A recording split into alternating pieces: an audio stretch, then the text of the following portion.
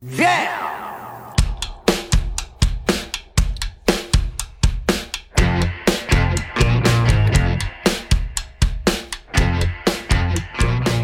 It's Josh Williams, and welcome to another bonus episode of the One Man Podcast, presented by Absolute Comedy, official sponsors of these bonus interviews with comedians. And I'm here today with a very good friend of mine. He is a two-time finalist at Absolute Comedy's summer competition, and recently back from the Ice Cold Comedy Festival in Kingston. It is my roommate, Kamar Babar. Kamar, how are you doing, my friend? Hey, Josh, how's it going? Very good. It's a very awkward look right now across the table. Good, thank you. Good, man. It's been a long time. Obviously, you guys who've been listening to the podcast since the beginning, Kamar, you're one of them as well. You guys have heard a million stories about Kamar, either busting my balls or out in the hallway, me yelling at him for having late night underwear conversations with Jason, whatever it may be.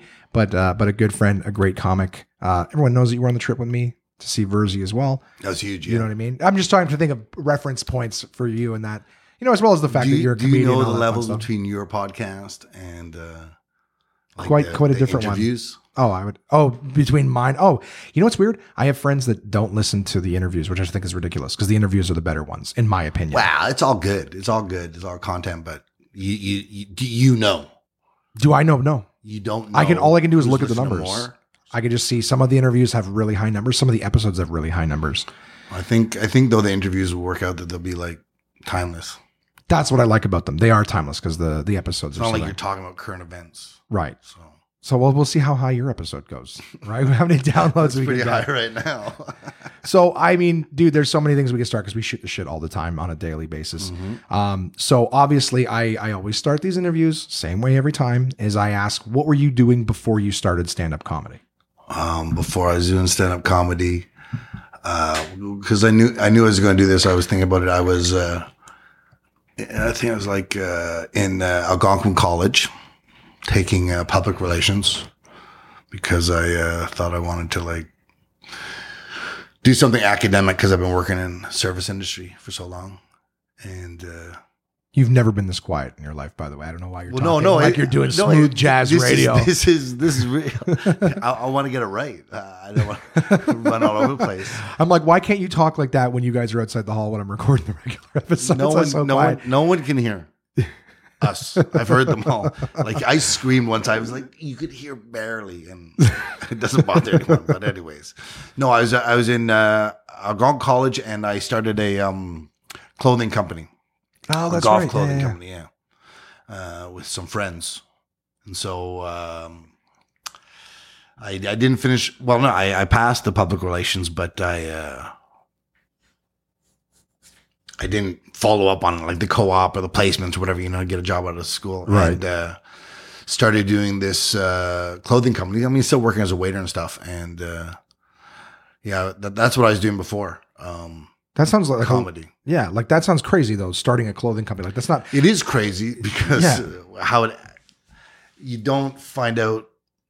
I mean, I guess I convinced the guys that I started with that it could be, and they believed in it. And once you start doing it, you don't realize how much money you need.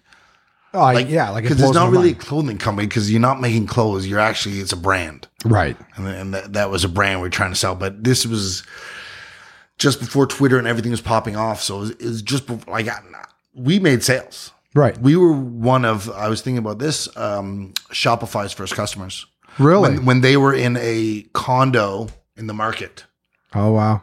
They're huge, guys on laptop on couches, company, the biggest company in Ottawa. We were one of their first customers. And, we got it going and it was happening, but just learning how to manufacture products so they're cheap enough so you can sell them, or you got to go high end, just finding all these things, sizing. Right. You know what I mean? Starting something like that, it was just such a big undertaking, and we made a go of it.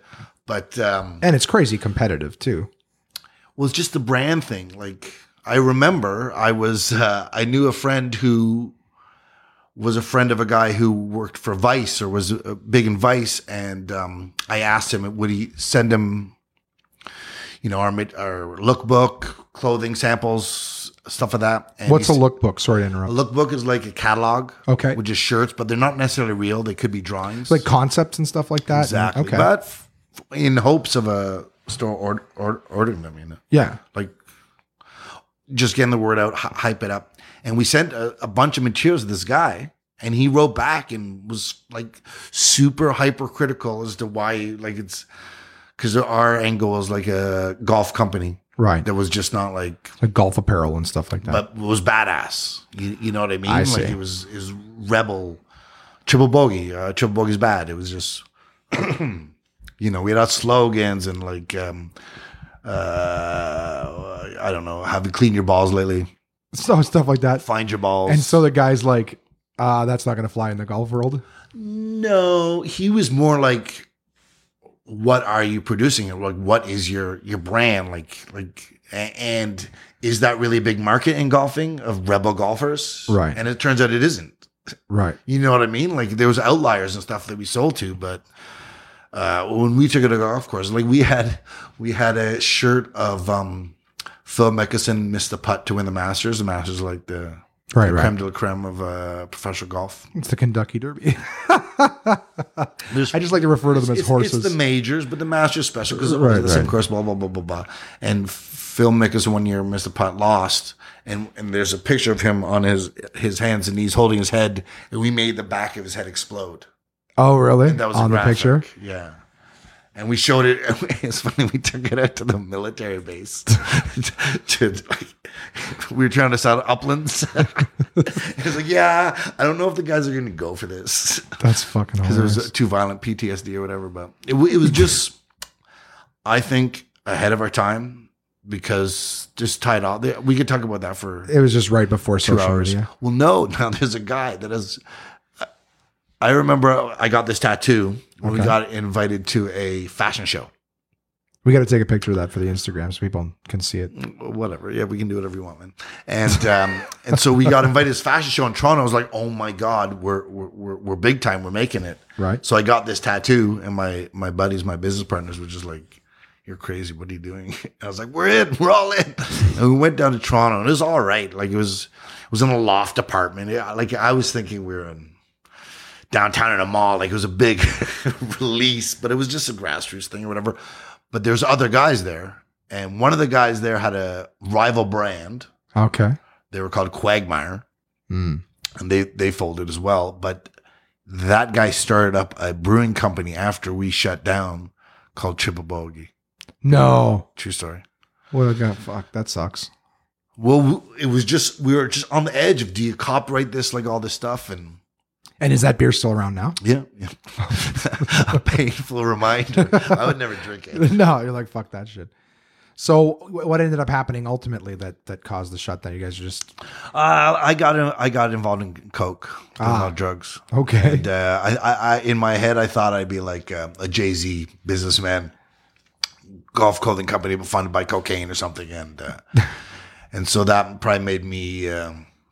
fail on my end, but we had done so much and stuff, and it just if it's not making money, it's hard, right, to keep that thing going. Right. And once you start selling coke, you probably start just doing coke. Right. Oh, is that you what just happened? get distracted stuff. I think so now, looking back. You're just like, throw that in. Oh, once you start selling coke, you start doing coke. I'm like, oh, that's much bigger than just doing coke. But it's more like people don't tell you. Right. They just sort of let you do your thing. And sort of they stop talking to you. You know, they don't sit you down and go, this is happening. And you look up and everything's gone. And you're just like, oh, shit. Right. This is what happened. Yeah. So that but who knows? It just didn't sell. Well, and that's what happens. If it doesn't sell, it goes under. I'm sorry to hear it. But it's still ambitious. It's my one of those my partners had like partners and kids and you know what I mean? So they invest, I don't know, 5 years into it and whatever. And who knows what could have been. So now I'm the clothing company's still sort of fizzling, still happening, but really? Triple Bogey? No, not now. I'm trying at the time. I see. I see. You said before I did stand-up comedy. Right. So I think I skipped over a bunch. Or no, I talked about everything to get to how we got to stand up. If you want to ask more questions. The company, I was gonna say, did the company like go under and you're like, fuck, I need to do stand up comedy? Like, no, not at all. Not at all. So that's what I figure. Like, so it was in the the dying down of the clothing company. And you just like, did you I see was a still show? working as a waiter somewhere or something. Yeah, and I went to a show and I saw Nick Carter and Joe Vu. Could it be Joe Really? Vu? No, not Joe Vu. Shang Fang, or there was the two of them. And I went and saw the show and I was like, these guys aren't that funny. You know what I mean? And I honestly was like, I can do this. And I was like 34 at this time. I probably started the clothing company at 28. Wow. And so, well, how many years have you been in stand-up at this point? This is 8 years. 8 years in stand-up. I'm 42 now. Yeah, you don't look it. I'm afraid I'm going to wake up. And just look Just 43. or whatever, or 422, like whatever. Well, that's not a bad thing. You wake up 422 and you're basically a vampire at that point. You've been living for centuries. But just, I people always tell me I look young. But you'll get to see iPhone 300, basically, if you live that long. young people are just beautiful and gorgeous. Yeah. Like, if you put Not all beside of them. young people, then they're like, oh, you do look old. But Well, you don't look young. I don't have the. Well, come on. Don't be mean. Don't be You mean. sound old as I fuck. look really young. I look really young. There's so you saw the shows and you decided, okay, I'm going to do stand-up comedy. What was your first time like? First time. Where did you do it, First too? time was amazing. It was a Yuck Yucks. I signed up with, I think it was Oliver Gross. Oh, he was the one you signed It was up with? Oliver Gross. Well, he was running things down there or whatever. And I went and saw that show and asked him what happened. And I think it's still email in there. And I emailed in, got a spot. I give a month later, whatever, invited everyone I possibly knew, and did a set. How'd it go? Amazing. The place was packed. Like it was the greatest night ever. You know what I mean? No, it wasn't Matt Carter. Nick Carter was the guy I saw. Matt Carter was the MC. The first time? The first time I ever did it. Nice. Baron von Munchausen. Do you remember any of your jokes from your first set? Yeah, they're the same jokes I do now. I think the soap joke for sure. Like, Oh, really? I got enough jokes. No, I can remember. I think I stole a joke, and the rest, I probably stole it all. You know, when you start, you're like just writing stuff, and you think you think of something, and then you see it like, that's where I heard that. Oh, okay. And it was jokes about gay Olympics and stuff like that. Oh, yeah? I want to bring that back, actually. Well, it's time. But the gay Olympics? Yeah, it's You time. should talk to Dave first. Dave is... No, I've told it before. It's great. It's great. And it would have worked well in Russia when they're like, it was the anti-gay. Right. So the idea was we should have a pro-gay Olympics, like to protest them, you know what I mean? But just with gay sports, like UFC fighting, figure skating, speed walking. The speed walking. You know, and what's the one where the four guys ride the big dildo down to the tube? Four-man bobsled? Four-man bobsled. They ride the big... And the double luge, where they're fighting to be who's on top. And we'll call it the Olympics. Oh, and you lisp it. Olympics. And that's the joke. That's funny. But I can bring it back too, because it's Olympics are coming up. Right? That's what this podcast is all about. All It's bringing about. back memories. So, like, you started doing stand-up. Obviously, you're doing the open mics and stuff like that. How long was it before you started getting, like, paid work and stuff like that? Years. Yeah? Well, no, I did it for 3 years here and got nothing, and then moved to Toronto to try to be a star, because I think I had like 3 or 4 great sets at Absolute, and I thought like, oh my God, like what the world is waiting for me. And then you get to Toronto and you're like, everyone's like way funnier, and the level's just so much crazier. Yeah. That you realize you're not funny at all, and 5 minutes is like great to be confident with, but Right. completely nothing. You actually have nothing to offer Hollywood or anybody. When you get to Toronto, you start to see like real hustlers, funniest guys you've ever seen, and they're like, well, whatever, just getting by on the Canadian comedy industry. Right. Yeah, well, it's tough. Everybody wants to go to that Toronto. super opened my eyes to like how bad I wasn't good or something. So you moved back to Ottawa? And in Toronto, that would be my first paid gig. My first paid gig was like, I think Big Norm, might have been Yeah. Big Norm. He had a show in a basement where they're just cracking beers and selling weed, and it was awesome. It was a hype show, and he tossed me $20. That was crazy. And then I did a show with Mike Rita. He gives you like $10 at the Vapor Central. But it still feels good, like when someone's paying you to tell jokes. That's unbelievable. It's unbelievable, and it was impossible to happen in Ottawa. I mean, at that time with the open mics or fringe shows at my level, there was nothing. But in Toronto, so big that once you get to know people, there's stuff like, and we're not talking about making really money, but but just getting paid. Someone's offering you something more for the than jokes. a drink ticket. A meal is something else. That's probably maybe even Ken Strangway. Right, Ken Strangway's got some good shows. He had some good shows. Because that's the thing. A lot of people don't like. A lot of people see comedians on stage and assume, like, oh, these guys just go up. They just show up with a list of jokes, and people are like, "Sure, I'll buy that." And you just do comedy clubs every week of the year. They don't realize like sometimes it takes years. They do. Yeah, they do. That's at some point. That's exactly what they do. But it's not how that's it where starts. I'm trying to get to, or ends. Right. That's just where it ends. It doesn't have to end like that. There's no guaranteed outcome. Right. But I'm saying some people think that you just walk in the door to that, and it's such a road beforehand. Some people, the road is longer than others. And some people do, yeah. Like Eliza Schlesinger was doing comedy for 3 years. Yeah, and then she won America's Outstanding. 3 years. Wasn't it Last Comic Standing, you said. Yeah. But she's hilarious. Like, she puts the work in. Well, whatever. For a girl. No. Me too. No, that's fucking horrible. I'm just saying 3 years and she's a headliner. Right. Versus certain people have been doing it 20 years and they're still an opener or open micer wherever in the universe. And that's the thing is some people and the idea is to keep grinding. If you really want it, you got to keep grinding. Obviously, now for yourself, you were years in, like you said, and you were one of the finalists of Absolute Comedy. So you came back. That was after Toronto. And thanks to Toronto. Yeah. And was there something that happened in Toronto where you're like, okay, enough's enough? Or did you run out of money like some of the other guys? I've always wanted to tell this story. So I moved out of Toronto and I figured I had to do something. Right. Other than just chase open mics, you know what I mean? Right. So I signed up at Second City for a stand-up course and improv course.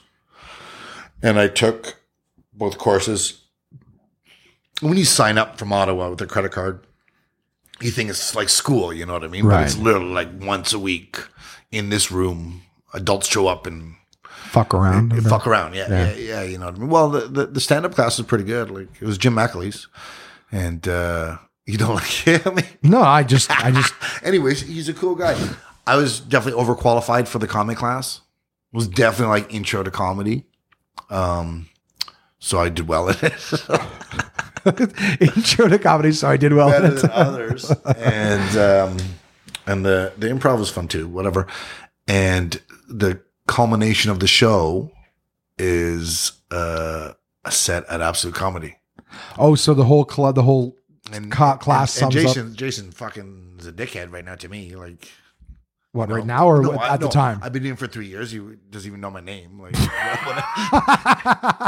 and so I got on. He's been here for 3 years. He lives in the house, doesn't know. No. That's fucking hilarious. That's what I took from it. It was fucking hilarious. Like, yeah, right now, Jason's an asshole. I lived here for 3 years, doesn't know my name. Which is not beyond Jason's capabilities to have someone in his face every day and not know that. What the fuck is that guy's name? You fucking cocksucker. I didn't fucking know who the fuck he is. Better that way. You can't collect rent. Who owes me rent? Say his name. Who's that guy? Have you seen him? No. But it was, anyways, it wasn't like I couldn't reach. So this would be my first time on an Absolute stage, Toronto. Right. I'd gone on the Wednesday or whatever, the Mondays at the Ottawa, but he wasn't sending me down there. So it was just exciting. First time on stage. And he happened to be there. Jason. In the club. Holy shit. Putting up a coat rack in the green room with the drill. And I walk in like, Jason, how's it going? He's like, what the fuck are you eating here? Fuck, bud? And I'm like, I took the comedy class. This is our award show. He goes, What the fuck are you doing that for? You should have just stayed in Ottawa. You were getting close, and it brought me to tears. I cried. For real? Much like our Christmas party.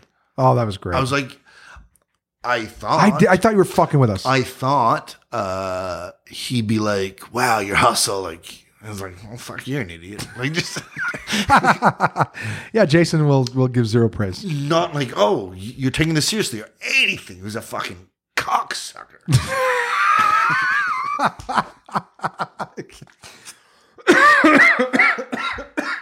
And I've told him this. He probably's like, yeah, there's no apology, doesn't give a fuck. He goes, whatever, fuck, you sucked anyways.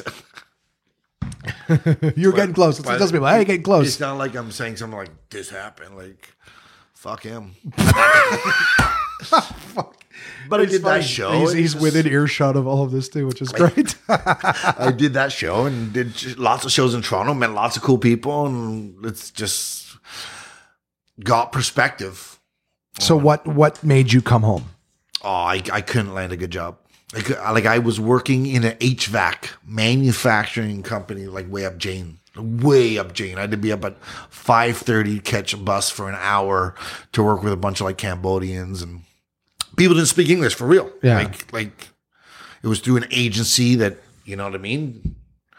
They paid you $14 an hour and you probably got 18, but they took 4 because it found the jobs for you. Right. And just like, it was just a crazy, horrible job. Like, hard. So you're like, enough's enough, I'm moving back home. Well, no, I got fired from that. You're like, no, I got fired. They moved me around department to department. And I was like, this sucks. You guys are horrible. Like, this is whatever. And they said you're fired? Just they yell at you and you're like hammering and stuff and learning. You know, you're learning how to do it. It's not like you've been doing it for years and whatever. They're yelling at you while you're hammering. No, but that agency called me up again and were like, we have another job for you. Like, that sort of, they let you go. I knew. Oh, I said, okay, you didn't get fired. You just didn't get renewed. I knew it was that kind of thing because I went to the canteen guy one day. I was like, oh, can you front me till next paycheck? He's like, no. But he was fronting other people. Oh. So he knew you're not getting another paycheck. He didn't know that, but he knew that guys would come out all the time and start working here. And even though he's seen me for 2 weeks already, that he might not see me in 2 days. Oh, I see. I thought he was just, he got the DL on, hey, he's not going to be here, cut off his tab. And I lost that job and decided I wanted to come back to Ottawa just because it was just so big. Yeah. And no like support. I mean, I definitely regret not just sticking it out. Really? We'll see where we are now. I mean, who knows if that didn't happen. But I look back, like, actually it was going good. Like it's just the I was sparing change for hot dogs and like I was very struggling. Like spend your money on the pass. Yeah. And then like win open mic up on St. Clair. Funniest set gets $20 and just happen to win that and that like be a good thing, like have some money and stuff. Yeah. So my standard of living was getting so low, it was becoming difficult psychologically to justify these open mics and chasing this thing. Right. And just running myself into the ground because I'm 37. Right. When this is happening. You know what I mean? What are you, 35? On Friday. Yeah, so 2 years. Oh, the day this comes out, by the way. So you guys are listening. Yes, I'm 35 now. 2 year. Oh, sorry. Didn't mean to timestamp it. But anyways. No, that's fine. I have no issue with it. 2 years from now, do you want to be crashing on couches? Like, could you imagine? It's not ideal. No. Like nobody's like, that's what I want. Can you imagine? It's certainly not a goal I'm setting. I think if you had to, because that's if I had to, when I found out what I had to do. Yeah. If I have to, you know me, I'll have a ton of creature comforts around me on that couch. So, but I do respect it because there's some people who aren't even willing to try. So the idea is like, obviously failure is the best teacher, right? You learn from failure. You don't learn from success. So when you fail, you learn what you don't want. It opened my eyes, and it's the same thing as anything is when you're on a show and you can just hang with people. And not even like hang, like you're funny too. Mm-hmm. Like whatever, even if you don't get along with each other, like you can be on a show with someone you don't like and they could be great and you can be great and everything's great. Yeah. And you probably should like them. But in Ottawa, it's such a bubble. You don't really know if you're funny Yeah. at all, or like, and just Toronto show, and like horrible shows was still doing well, or great shows are doing well, and bombing. You know what I mean? Like it's just And in Toronto, you can hit several open mics in an evening, right? once you're set up, and especially if you happen to run your own mic, for sure. Okay. For sure, you can run around town. Like Did you run one while you were there? No. I'm trying to think. I hosted one, like on Dundas, I think it was. Like just a bar that was just one room with windows, and that was a really cool one. And it'd be more like you go to the guy and say, "I'll get people here, and we'll have a show."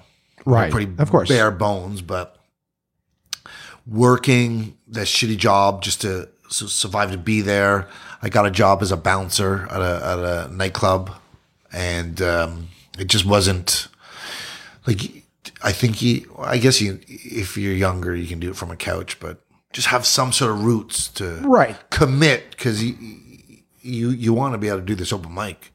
You don't want to start something that you might fucking bail on. Right. Yeah, and you can't run it if you're at work all day throwing a hammer, getting yelled at by Cambodians. That's the biggest lesson from Toronto, is that it had nothing to do with being funny either. Yeah, so it's a grind. All the hustle, all the emails, all the going to the rooms and not getting a spot and just saying, "Hey, what's up? You want to do this?" Yeah. Like, yeah, okay, maybe. And Well, because there is a very, like, I know it's happened for myself. The the fact that I have very strong affiliations with Absolute Comedy and not Yuck Yucks in Ottawa. There's half of the club scene with people who've only done one club who have no idea who I am, who would not book me for their shows or whatever. That's brutal. That don't know. But that's something like, since you come back, you come back to Ottawa, and it wasn't long afterwards that Absolute started the Prove Your Comic competition. I came back to Ottawa and was really depressed. Yeah. I moved in with Dan Shields Oh, really? and lived in his basement. Yeah. But you got like, That's when I was selling Bell. oh, really? I was barely doing spots. I was like, But something changed, because when you came back, it was, I don't remember if it was the first year. I don't think it was the first year, but the second year of the competition, you were a finalist. And it was like, to me, no contest. Because I don't know if you remember, and you and I weren't close then like we are now, is I came up to you and I told you that you were my pick for winning the competition. And that's nothing against any of the other competitors. a milestone for me in my career. Well, my word means nothing. I'm just saying that I recognized the talent long before, before Jason, which Got is the eye. You've got the eye, man. Look at That's me. not what I'm saying. To the moon. No. Whatever. I'm just saying, dude, I saw a huge difference when you came back. Is the point that I'm saying. Yeah. Toronto. Now, do you attribute that because it's Toronto, or just because there's a lot more stage time there? Do you attribute it to the getting on and hustling more, or are you like, no, it's specifically those rooms? No, but just seeing like Ron Jossel at an open mic with 5 people, right, who tours the world, yeah, who's been on TV, like so you see guys grinding, basically doing that, killers grinding, not above it. It's successful, like guys you want to be, not above it, right? So you can't be above it. And especially performing over and over again in these same rooms in front of people, like you can't just do your bit. Right. I remember I did an open mic, and I did one, and then we went to the next one, and the same guy was there, and I started doing it, and he was just looking at me with a stink eye, and I was like, "What's the problem?" He was like, "You're just doing bits," and he was like bummed at me. And I was like, yeah, that's what I came here to do. But whatever scene or level you're at, there, it was supposed to be way more organic and just talk about what's going on in your day. And definitely a place you want to get to. But I think you can only articulate that and make it funny when you have tools. Right. That are built. I personally, I think you have a foundation of jokes that you can just sit on, and then you stand on that and get funnier. Right. And then build whether it be crowd work or more into yourself stuff or observation. Finding your voice. But really, at the end of the building day. these things that, like, if this doesn't work, you're not nowhere. You still have your jokes. Like, right. That's it. You know the pain when you've told a joke so many times. Right. And I think that's why comedians might be able to be actors.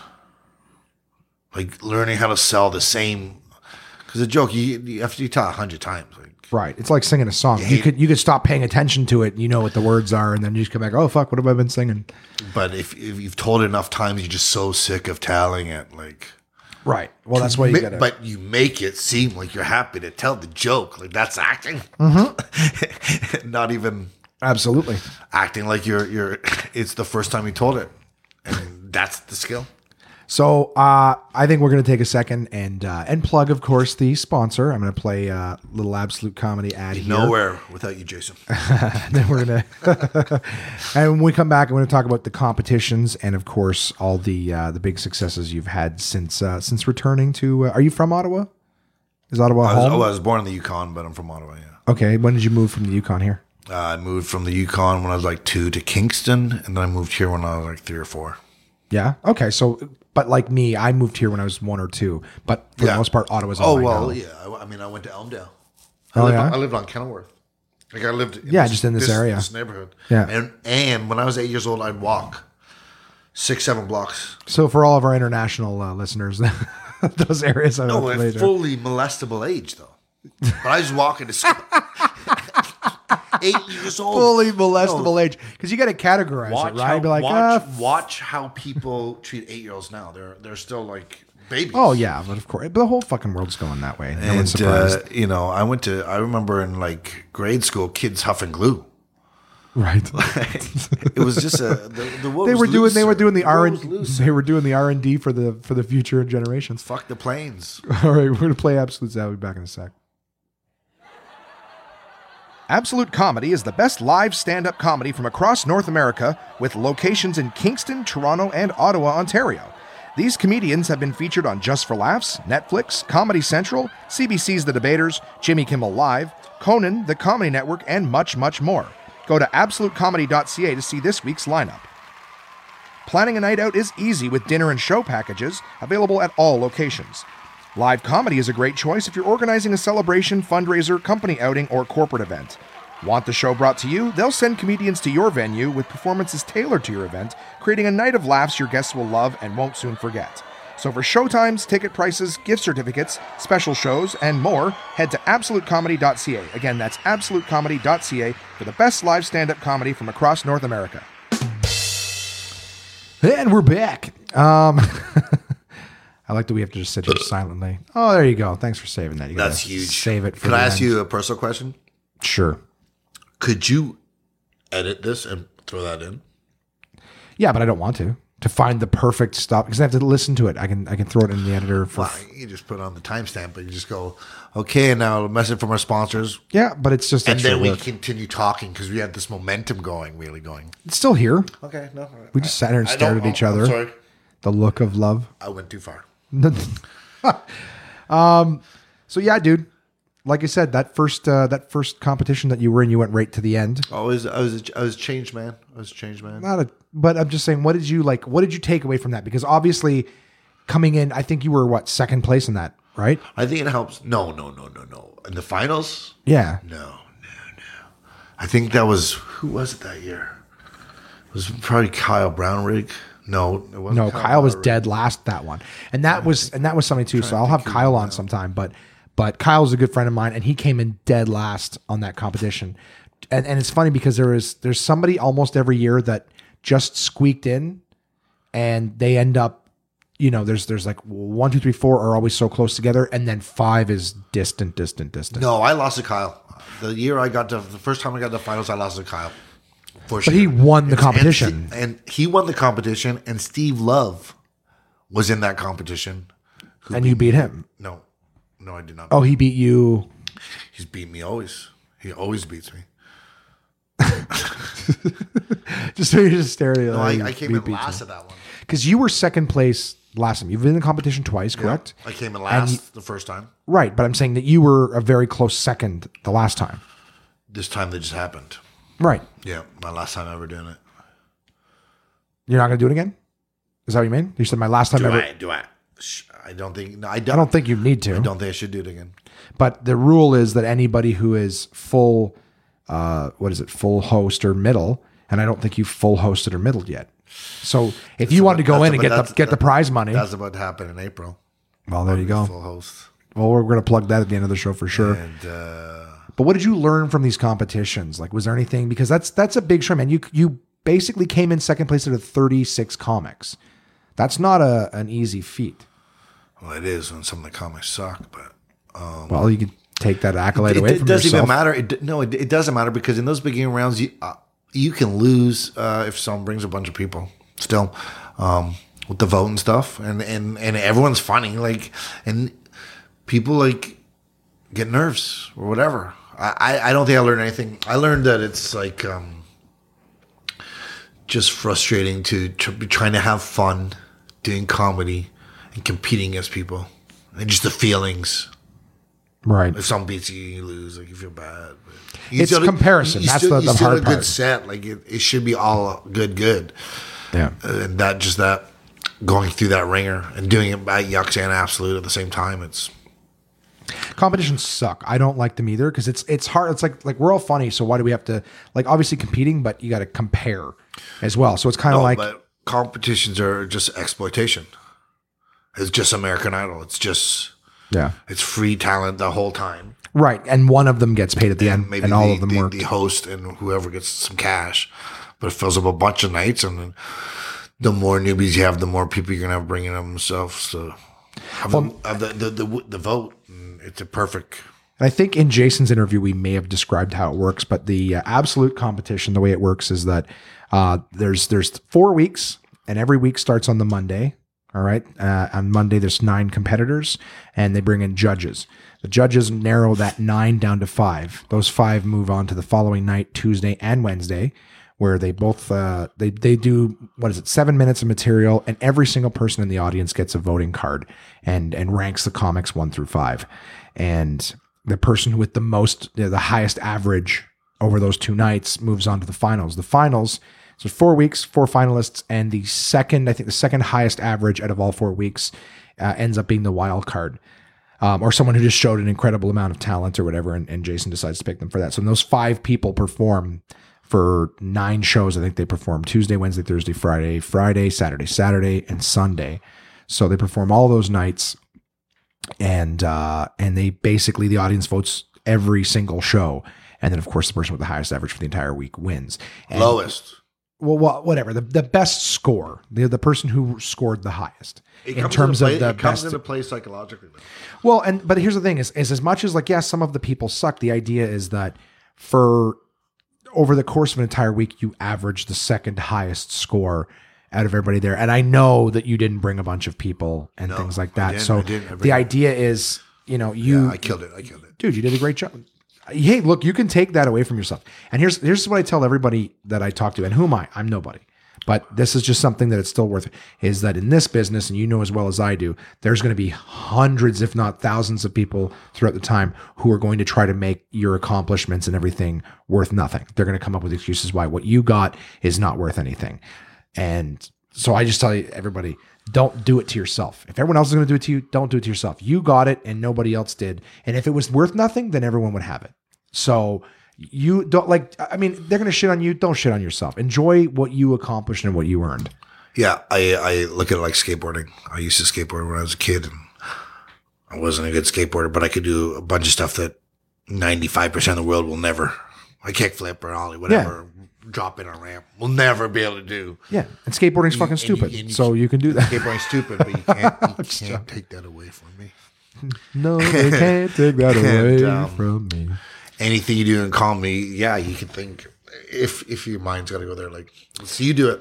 Yeah. Well, I think, I can't remember what it was. Adrian Kronk won something, years ago. I think he won the Prove You're a Comic, whatever. And he's like, it's nothing. And I go, hey man, it's not nothing. If it was nothing, everyone would have got it. Well, I don't know. Maybe it's nothing because he's good. He's doing well. He's good. Yeah. But I'm saying hilarious, that he's going to take a credit away from himself. I'm like, why? Enjoy it. You earned it. I saw him when he won, and he fist pumped. He wanted to act like it didn't matter, but it matters. It matters. Every single set should matter. Right. So well, that's the thing. And there's some of the best comics treat every show like it's. What old was he? Like 21? I don't know. He was young. All I know is I put him on stage for his very first time. So there you go. That means absolutely nothing to me. Go. Nothing. You can open for him one day. Yeah, I'd be lucky. Well, that's the thing too, right? Is people grind. I've talked in this podcast about how over the last few years I went from hustling and writing and being in there and being, every single show I could get on and trying new stuff to completely throwing it aside for, the relationship. Like things like it comes and goes. And now I'm like that's something that I admired about you, as much as, I'd be working and stuff and go, I can't do that and I don't get it.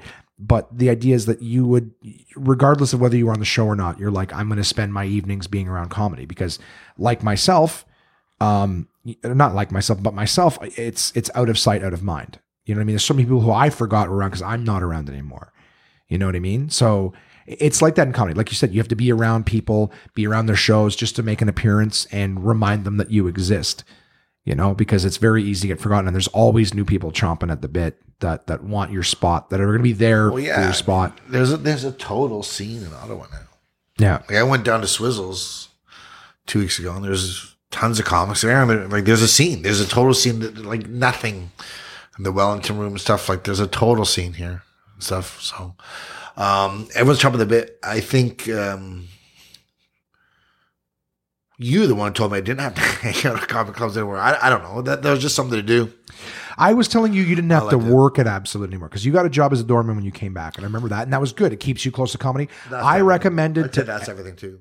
Working as a doorman. I recommend to every comic that comes to the city. They're like, how do I get Jason to know who I am? And I go, work for him. Then he'll come scream at you every day for a year, and then he'll know who you are. I don't think they realize that there's an opportunity to work. Like, say, I can only work this day. But you'll always work that day or whatever. They'll probably take you. Like, it's weird how they need people. Probably have to train for a couple of days, but yeah, that is done more for me than writing jokes or anything else. Yeah. Working as a doorman. There's two owners in the city. If they know who you are, it's a gigantic move forward. But just initially making relationships with all the headliners and hosts and all the guys that come through, like that was just a good excuse to be there, because otherwise to hang out there and not, say you break even if you work there for, $40 or whatever Jason pays a doorman, but drink it afterwards, sitting with and just breaking even and walking. It's all right, but yeah, it's not sustainable. But that's done more for me in comedy than anything. Yeah, by far, just being around. Well, and that's the thing that's the secret or whatever is, some people, I remember listening to a podcast a long time ago that had Greg Barrett, I think it was, who was on it. Bernhardt? No. Greg Bernhardt? He's just not into you? Yeah, correct. But it's Barrett. If you hear him say his name, it's Greg Barrett. You can pronounce it however you want. Greg Bernhardt. Sure. Yeah, well, you can say it. I'll say it the way he does. It's his name. Maybe that's the way he hears it.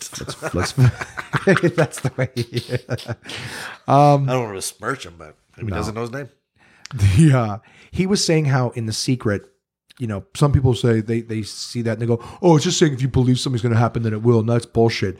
It's like, well, he says it's not suggesting that you just think it's going to happen. But what he's saying is the thing with The Secret is, for example, he goes, if you want to own a boat, you don't just go, oh, I'm going to own a boat, and then you own a boat. He goes, you start reading about boats. Maybe you start hanging out at the local boat club or whatever it is, the marina, whatever, sort of maybe meet somebody who's got one, start hanging out with guys who are into it.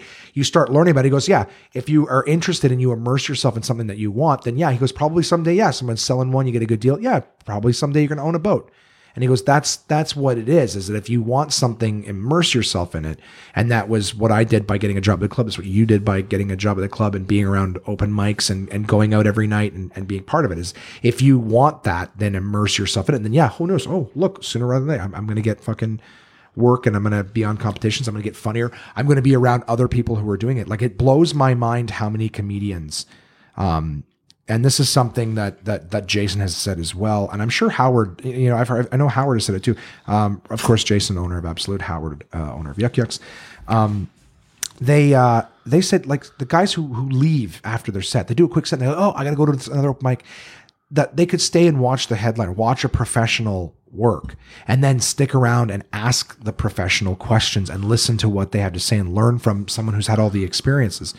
That they'll just get up and leave afterwards. And both you and I had the experience of working for Jay, sitting, asking these guys questions, and then, hearing what the answer is, learning from them. Only if I'm getting paid to be there. Yeah? Yeah. Well, you go to open mics now and that exact scenario, that if I could hit another spot, not that could happen out of it, you could do a spot at Absolute Likely and go somewhere else and do another spot, but I would do that. Now, for sure. I mean, once you see enough it's different guys, now, though. But I'm saying when you're new and you have the opportunity to go hang out with the same five people and perform for three people, you must. You're saying leave and do the other mic? No, you must hang out. Yeah. You gotta see what it is. I remember when I was early in stand up, there used to be, we'd hung out there a few times. But there used to be, a bar all the comics would go to afterwards, and everyone would sit there and like complain that what everyone else was getting. And they would sit there and they would talk about what it takes to be a headliner. You got to do this, you got to do that. And I just remember early on, I was sitting there thinking like, none of you are headliners. Like I don't think it's a smart thing to sit here and say what it takes. Cause if you knew what it takes, you'd be that. Right. I'm like, I'd rather be sitting at Absolute with the headliners, the people who have the job that I want, telling me what it takes to get to where they are. They're putting more energy into being resentful than being funny. Right. They're trying to get better. Yeah. So I was like, I'm going to go immerse myself around the people that are going to be helping my career and telling me what it actually takes, as opposed to the guys who are like, I've been doing it for a year. Let me tell you what it takes to be a headliner. You got to be this, you got to be that. And it's like, okay. But even though that can, like, I mean, if you're in your 20s, for sure, that's what you should be doing. You should just be balls deep in it. Like, yeah. And whatever. But you can attest that it's nice to reconnect with friends who have nothing to do with comedy. Right. Because you started maybe later, versus if you start at a time when you don't have a lot of friends and all your friends become comedy friends, which I see a lot often that happens. Absolutely. Really strong relationships, and that's great. But it's almost like a misfit toys kind of scenario. I started so late. Like, I still have really good friends who have they don't care about comedy, and nor should they. Right. They've all come out, year 3, 4, like, okay, they've just come to see me. I don't like them coming to see me anyways, but right. If you're always hanging around the comedy club, like, eventually you got to go your way. Well, to make time to see them and stuff. So that's what I find. Yeah. So you're suggesting that, or at least if I can clarify, is you're saying that we've got the age and experience that we have relationships and strong friendships prior to starting stand up, versus these kids who are young, and they're coming out of also the social media generation where, I think Dave Atkinson said this, is that nobody has like the best friend anymore. You know what I mean? Like, you used to have a guy who would be in your neighborhood who would, you'd hang out with him every day because it was just you and him. You lived close together. There was no social media. Everyone didn't have a cell phone. But now everyone's got social media, and you can contact each other in a pinch, and everyone can call each other. So it's like, you don't have to hang out just with that one person or those two guys, those two brothers that down the street.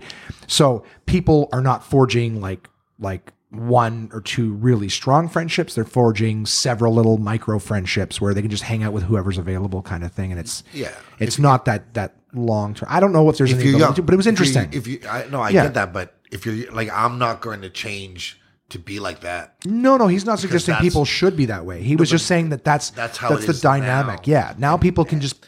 Everyone watches YouTube, not TV or what. Like, yeah. Well, you're 13 years old now, and you're able to go out by yourself. Well, guess what? You've got all your friends on Facebook. So who's free and wants to hang out? Like, you don't have to go out with that one friend. Yeah. Do you know what I mean? You get yourself. I can't relate to that whatsoever. And I hope to never know what that's like. Right. Exactly. So these people now with these little micro friendships or micro relationships, they get into comedy, and it's like, who are the people that you see all the time, right?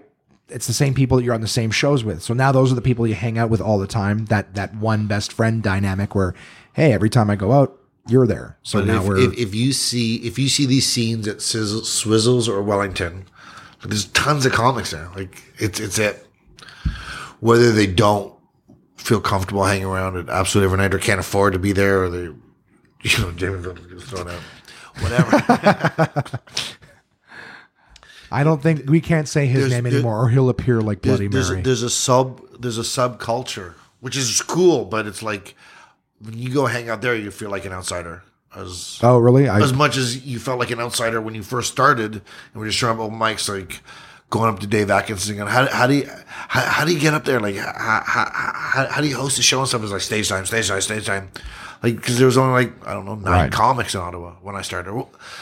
9 established, guys that you would see every week, like, wow, and killing and stuff, and now it's huge, like, so much bigger. Oh yeah, well, in comparison, and still, I'm sure people from Toronto come and go, nothing's happening. There's dead town. When they always like, is there anything going on? I was like, well, absolute, but you got to book that or whatever. It isn't what those places are, New York City or LA, or I'm sure. Right, of course. But it's crazy bigger than when I started. Crazy bigger. Well, it's growing. As the amount of comics grow, it's like a regular industry. There's more people around. There's more mouths to feed. So you got to have more. They start these rooms, and so whatever stopped me from starting a room? That's how I think. Like, well, you still could. Still could. I don't think so though. I don't think I like. This is the thing with like, if you want to do something well, the energy you have to put into it. You couldn't do it and be successful, be half-ass at it. Right. No, if you're going to do it, you got to do it right. And I'm a big advocate of that. So you have gotten yourself way over the point of doing just open mics. You're getting paid. You've won leagues, money. Yeah, buddy, big leagues.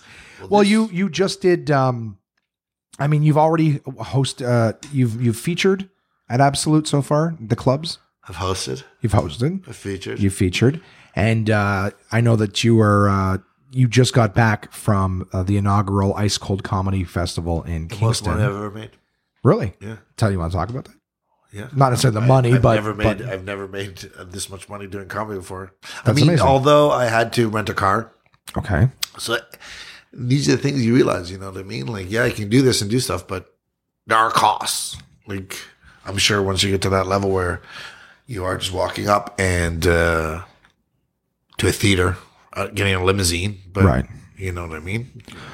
You know that you have to sometimes pay to get gigs and stuff, so take that out of the money. Well, it's an investment. You're investing in the return. And here's the thing too, just before we go into the comedy festival too, is that you, just in case anyone has got it twisted, you work a day job. You work 5 days a week at Whole Foods. Yeah. And you're gone from the house by 6 o'clock in the morning every single day. Yeah. So as much as you are, like, I'm giving you praise for being at these comedy shows till 10, 11 o'clock, you're up early. But it's interesting because I think to some of those guys, it would be work. Oh, I do. Like a total headliner. This is all he's doing. You know what I mean? Like, it's work. It's going to Kingston, doing, like, for me, it was like vacation, like, just not my, it was just like you always say, like, to feel like a comic. Like, it was just, right. You know, that's why I took a day off work and taught the whole weekend and drove down there. Like, it was amazing. It was amazing to hang around all those funny guys and, like, not feel like an outsider at open mic. Right. You know what I mean? Like, Adrian Kronk was there, and I know Mike Wilmot, and Rob Pugh I know, and I don't know Kenny Robinson well, but I host a show for him, so I got to know him better. So you like, it is Aaron a great Berg before, and like, yeah, like you had, like, I mean, dude, it's a great thing because you did multiple. Michelle shows. Shaughnessy was there. Yeah, this is we're talking about it right now. Yeah, let's talk about it. This is a great experience of my life, and her boyfriend is Snake from Degrassi. The Zit Remedy. I never watched Degrassi, so you could keep referencing it. I wouldn't know. Yeah. Well, to your listeners, you know Snake is Wheels and Joey Jeremiah. Anyways, he was a super cool guy, and I knew who he was, and he was there supporting her, and that's awesome. The city was just comedy everywhere, and just it was crazy. I mean, compared to anything else I've never done before, you know. Yeah, well, it's a great milestone, dude. You've done a festival. I can imagine I'll do a worse festival or a better festival or any festival, but it was the greatest, more than anything, validation. Well, that's great. Yeah, but that's what it's about, right? So you're not going to blow it up and go, it's a comedy festival. It's small. Dude, it's the inaugural comedy festival. You're on multiple shows. You're getting paid to do stand-up comedy. You're booking time off the day job. And the reason I brought that up is to say that there's so many people who would look at that and go, I'm not going to work 5 days a week, but you're doing what you have to do to. Well, when I go to the open mics, all the open micers are like, where are you? You're never around. I was like, I have a job. And they're like, what's that like? Yeah, but what's a job like? No, but they want everyone. They don't realize you need a job. Like, yeah, you want to move to Toronto or something. Their 20s into their late 20s is fun to watch because it's just car crashes, right? Because it's just a free ride. It's just sort of ebbing away, and they realize they're gonna have to support this.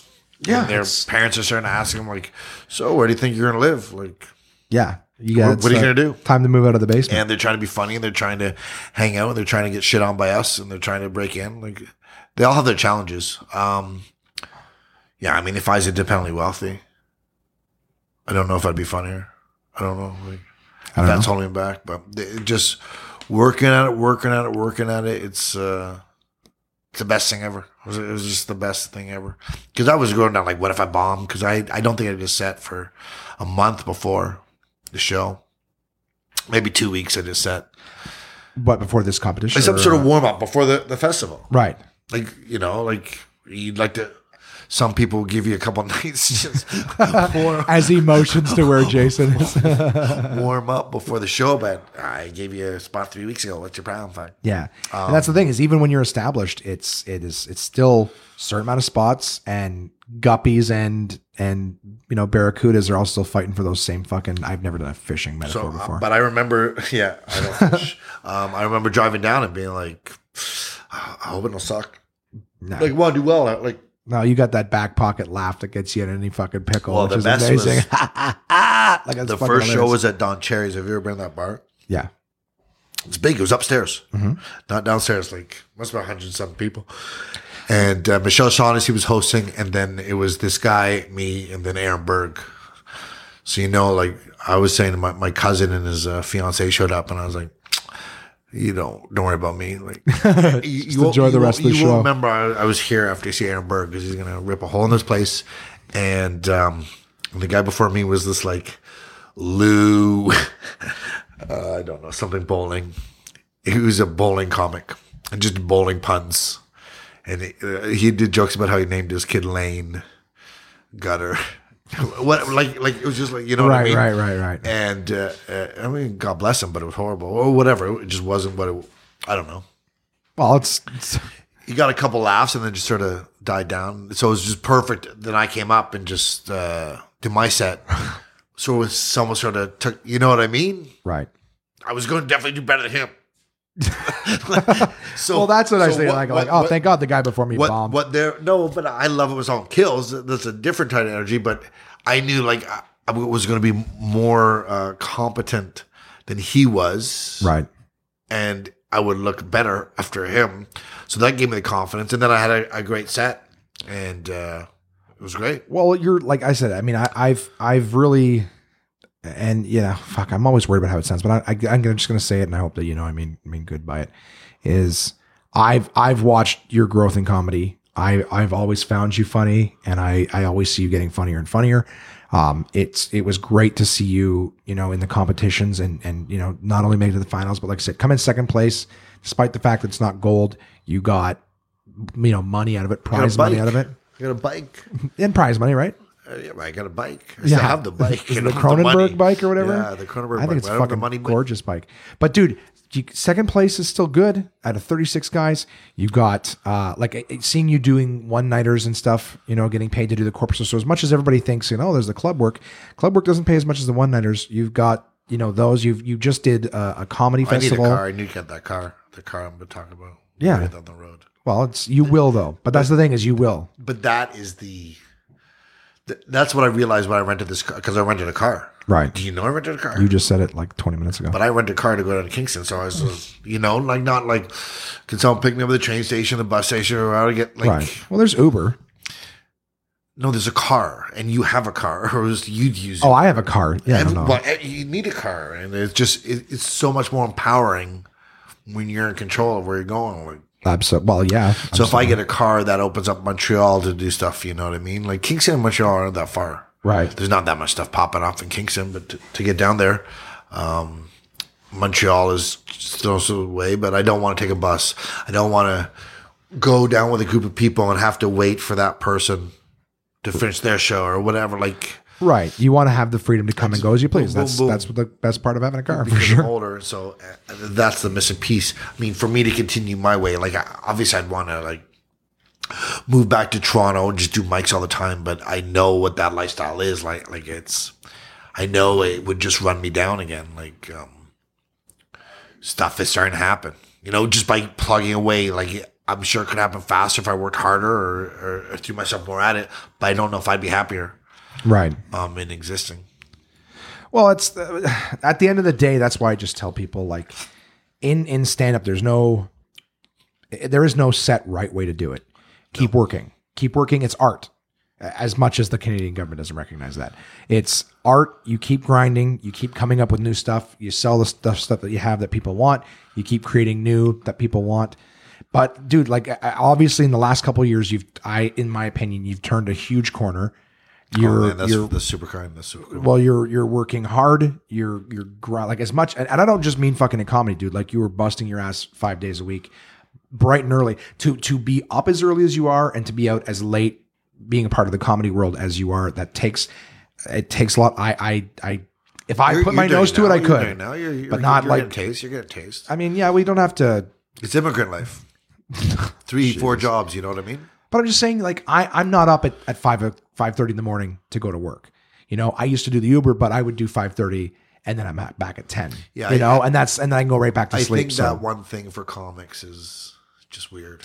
It's not, to me, it's not weird. They just know it, that it's fucking hard. And instead of looking themselves in the mirror and going, fuck, that's hard work and I don't want to do it, it's just easier to fucking go, what do you have in a job but for? I more feel like Adrian Kronk and that it really isn't that.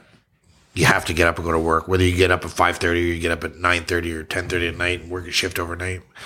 You got to go. I do not think anything of that is, I mean, that's what I have to do. Yeah. If you want to do comedy, you got to do that.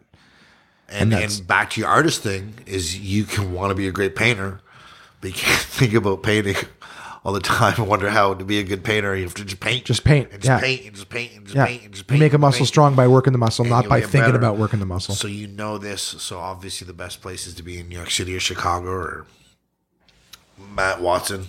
God, like that's as hardcore as you can go. You know living in a van to pursue your dream. 6 or 7 months of that, I was like, I did all this. I traveled when I was young and planted trees and went to Australia and did stuff and lived a vagabond life. I just didn't know I wanted to stand up that whole time. You know what I mean? I mean, what a time to have done it. But I just have a standard of living. Well, I mean, it isn't that high. But you know me, like I take the bus. Like I'm starving. Well, I'm not starving. But you are not starving. But I'm gonna have to start starving myself once you start losing more weight. Yeah, fuck. I've eaten one meal today. Because I use you to make me feel like a pretty little girl. So once you start jumping the pounds, I'm going to be exposed for the fat slob I am. It's the snoring. I think when your sleep apnea gets worse than mine. Well, I've noticed when I've even lost like 10 pounds, which I can do, the snoring definitely decreases. So I think I'm pulling for you more than anyone. Thanks, man. Anyone, any of your listeners, anyone, I want you guys to know I'm his #1 supporter and I fat shame him. I do all the things you're not supposed to do, but I do with love and I do it looking in his eyes because it would be just like it'd be like a Renault show, reality TV. Like it's not like flip this orca. No, but for you to lose this weight this is a 10-year plan. You can significantly be different at the end of this year. And it's not a 10-year. I thought you were saying it's a 10-year plan. Like Christ Almighty, it's not start that. Working at this and I'll plug away. In a year from now, if we stop eating pizza. Right. Although, do you want to get one after this? No. You're doing chicken broccoli. That's what I thought you should do. I don't know why you're eating the lettuce and the orange. You look like you're trying to make yourself happy. I looked like I was trying to make myself unhappy. I don't know. That's fucking hilarious. Suffer the weight away. But do you fish? I don't like fish. And I don't know how to cook it properly. What about tuna fish that's already cooked in a can? Can you eat that? I can eat it. I prefer just eat the chicken. No, but yeah, of course. But you were talking about changing it up. Like, learn to eat tuna. I'll eat tuna. It's just not ideal. Yeah, but it is ideal. There's nothing wrong with it. It's protein. I don't like the mercury. I understand. Oh yeah. Again. You can laugh. I've looked at medical studies. You have too much place to store mercury. But that's actually exactly what the issue is that your body doesn't process mercury, doesn't put it into your bloodstream. It doesn't. But how many people have you seen dying of mercury? No, but listen, it's not, you don't die of mercury. What happens is your body doesn't process out of your kidneys. It doesn't go out of your sweat glands. So what happens is your mercury that you ingest actually gets stored in your brain. and it's the cause of Alzheimer's and brain diseases and things like that. And I'm not saying that one can of tuna is going to do it, but if I change my diet now, every day I'm eating a can of tuna instead of chicken. Now I'm ingesting that stuff. Mix it up. I think you're crazy because you haven't been eating it. And I'm sure if I got fresh tuna and learned how to cook it, I'm sure I could do that too. Well, fresh. Do you like sushi? I like sushi. See, that's what it sounds. Just for the record, even though Auphonic will clean it up, that's what you could. That's what I hear. Jason and his girlfriend is are that sex though. No, they're incredibly quiet when they have sex. I know, it's disturbing. Yeah, I walk upstairs. I'm like, it's super quiet. They're probably fucking, which is a nice thing when you live in a house of four dudes, and then occasionally one of us has a woman over. Only one of us, and it's none of us here right now. In this podcast. But. Yeah, man. I don't know. I'm still working on it. But this was your interview. This is not fucking about me and what fish I eat. I'm still pinching myself about this whole Ice Cold Comedy Festival, and huge shout out to Ryan Denny. Like, anyone who thinks they're working hard has got to look at him. Like, he does everything that you just described. He's up at 4 a.m. Like, he definitely works harder than I do, and is hustling harder, and like, I will not be successful till he's successful. That's sort of how I see my. If he's not successful, I can't be successful because I'm definitely not working as hard as him, or just trying to make it going. And he just put an amazing festival, and everyone had an amazing time. It was like Kenny Robinson, Mike Wilmot, like Karen Berg, Rob Pugh. It's like you could be there like, well, this isn't as good as this festival, or but we're talking about other festivals, and you're sitting there, and they're not like looking at you like. You should be listening to conversation. You're part of this festival. It's validation that you. Well, there's a direct correlation between better than you telling me how good I am, because I love that and I don't want you to stop. But it's again, you don't have to compartmentalize. Just take all of it.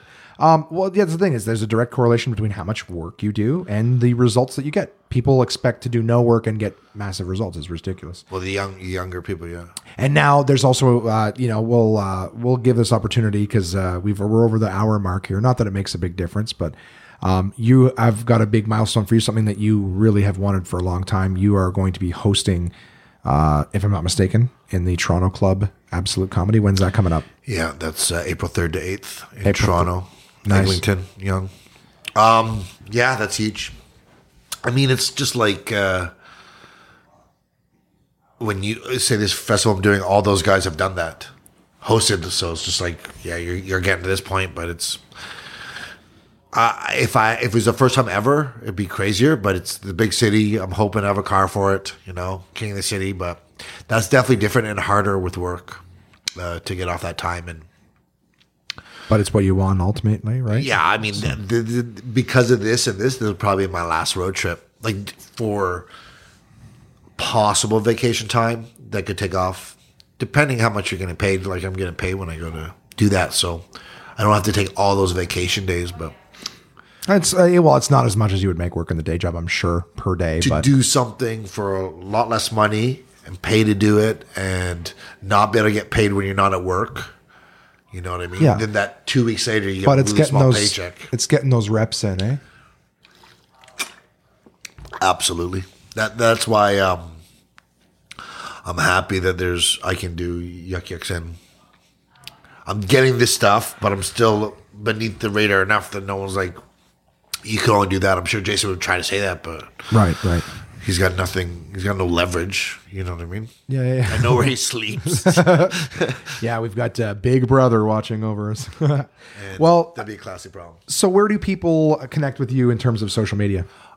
Social media, I can be found at Kamar Babar, at Kamar Babar on Twitter, at Kamar Babar on Instagram, and my Facebook is something else. Right, that's your real name, and that's personal. My real name, it isn't, but I'm trying to create the character right now. Kamar Babar. Unless you want me to actually just be myself. I thought you were being yourself the entire time. Oh, that was Kamar Babar. That was Kamar Babar. Yeah. No, I don't think so. I don't think I'm good enough to pull that off. Just the character the whole time. Well, dude, I appreciate you being on the show. If anyone wants to check out Kamar, you know where he's going to be in April. Thank you so much for Josh. And to your listeners, Josh never says this, but write a review in iTunes and rate this episode. That's how we're going to get his listenership up and bump his show up in the charts. Nice. Thanks, buddy. I appreciate you doing this.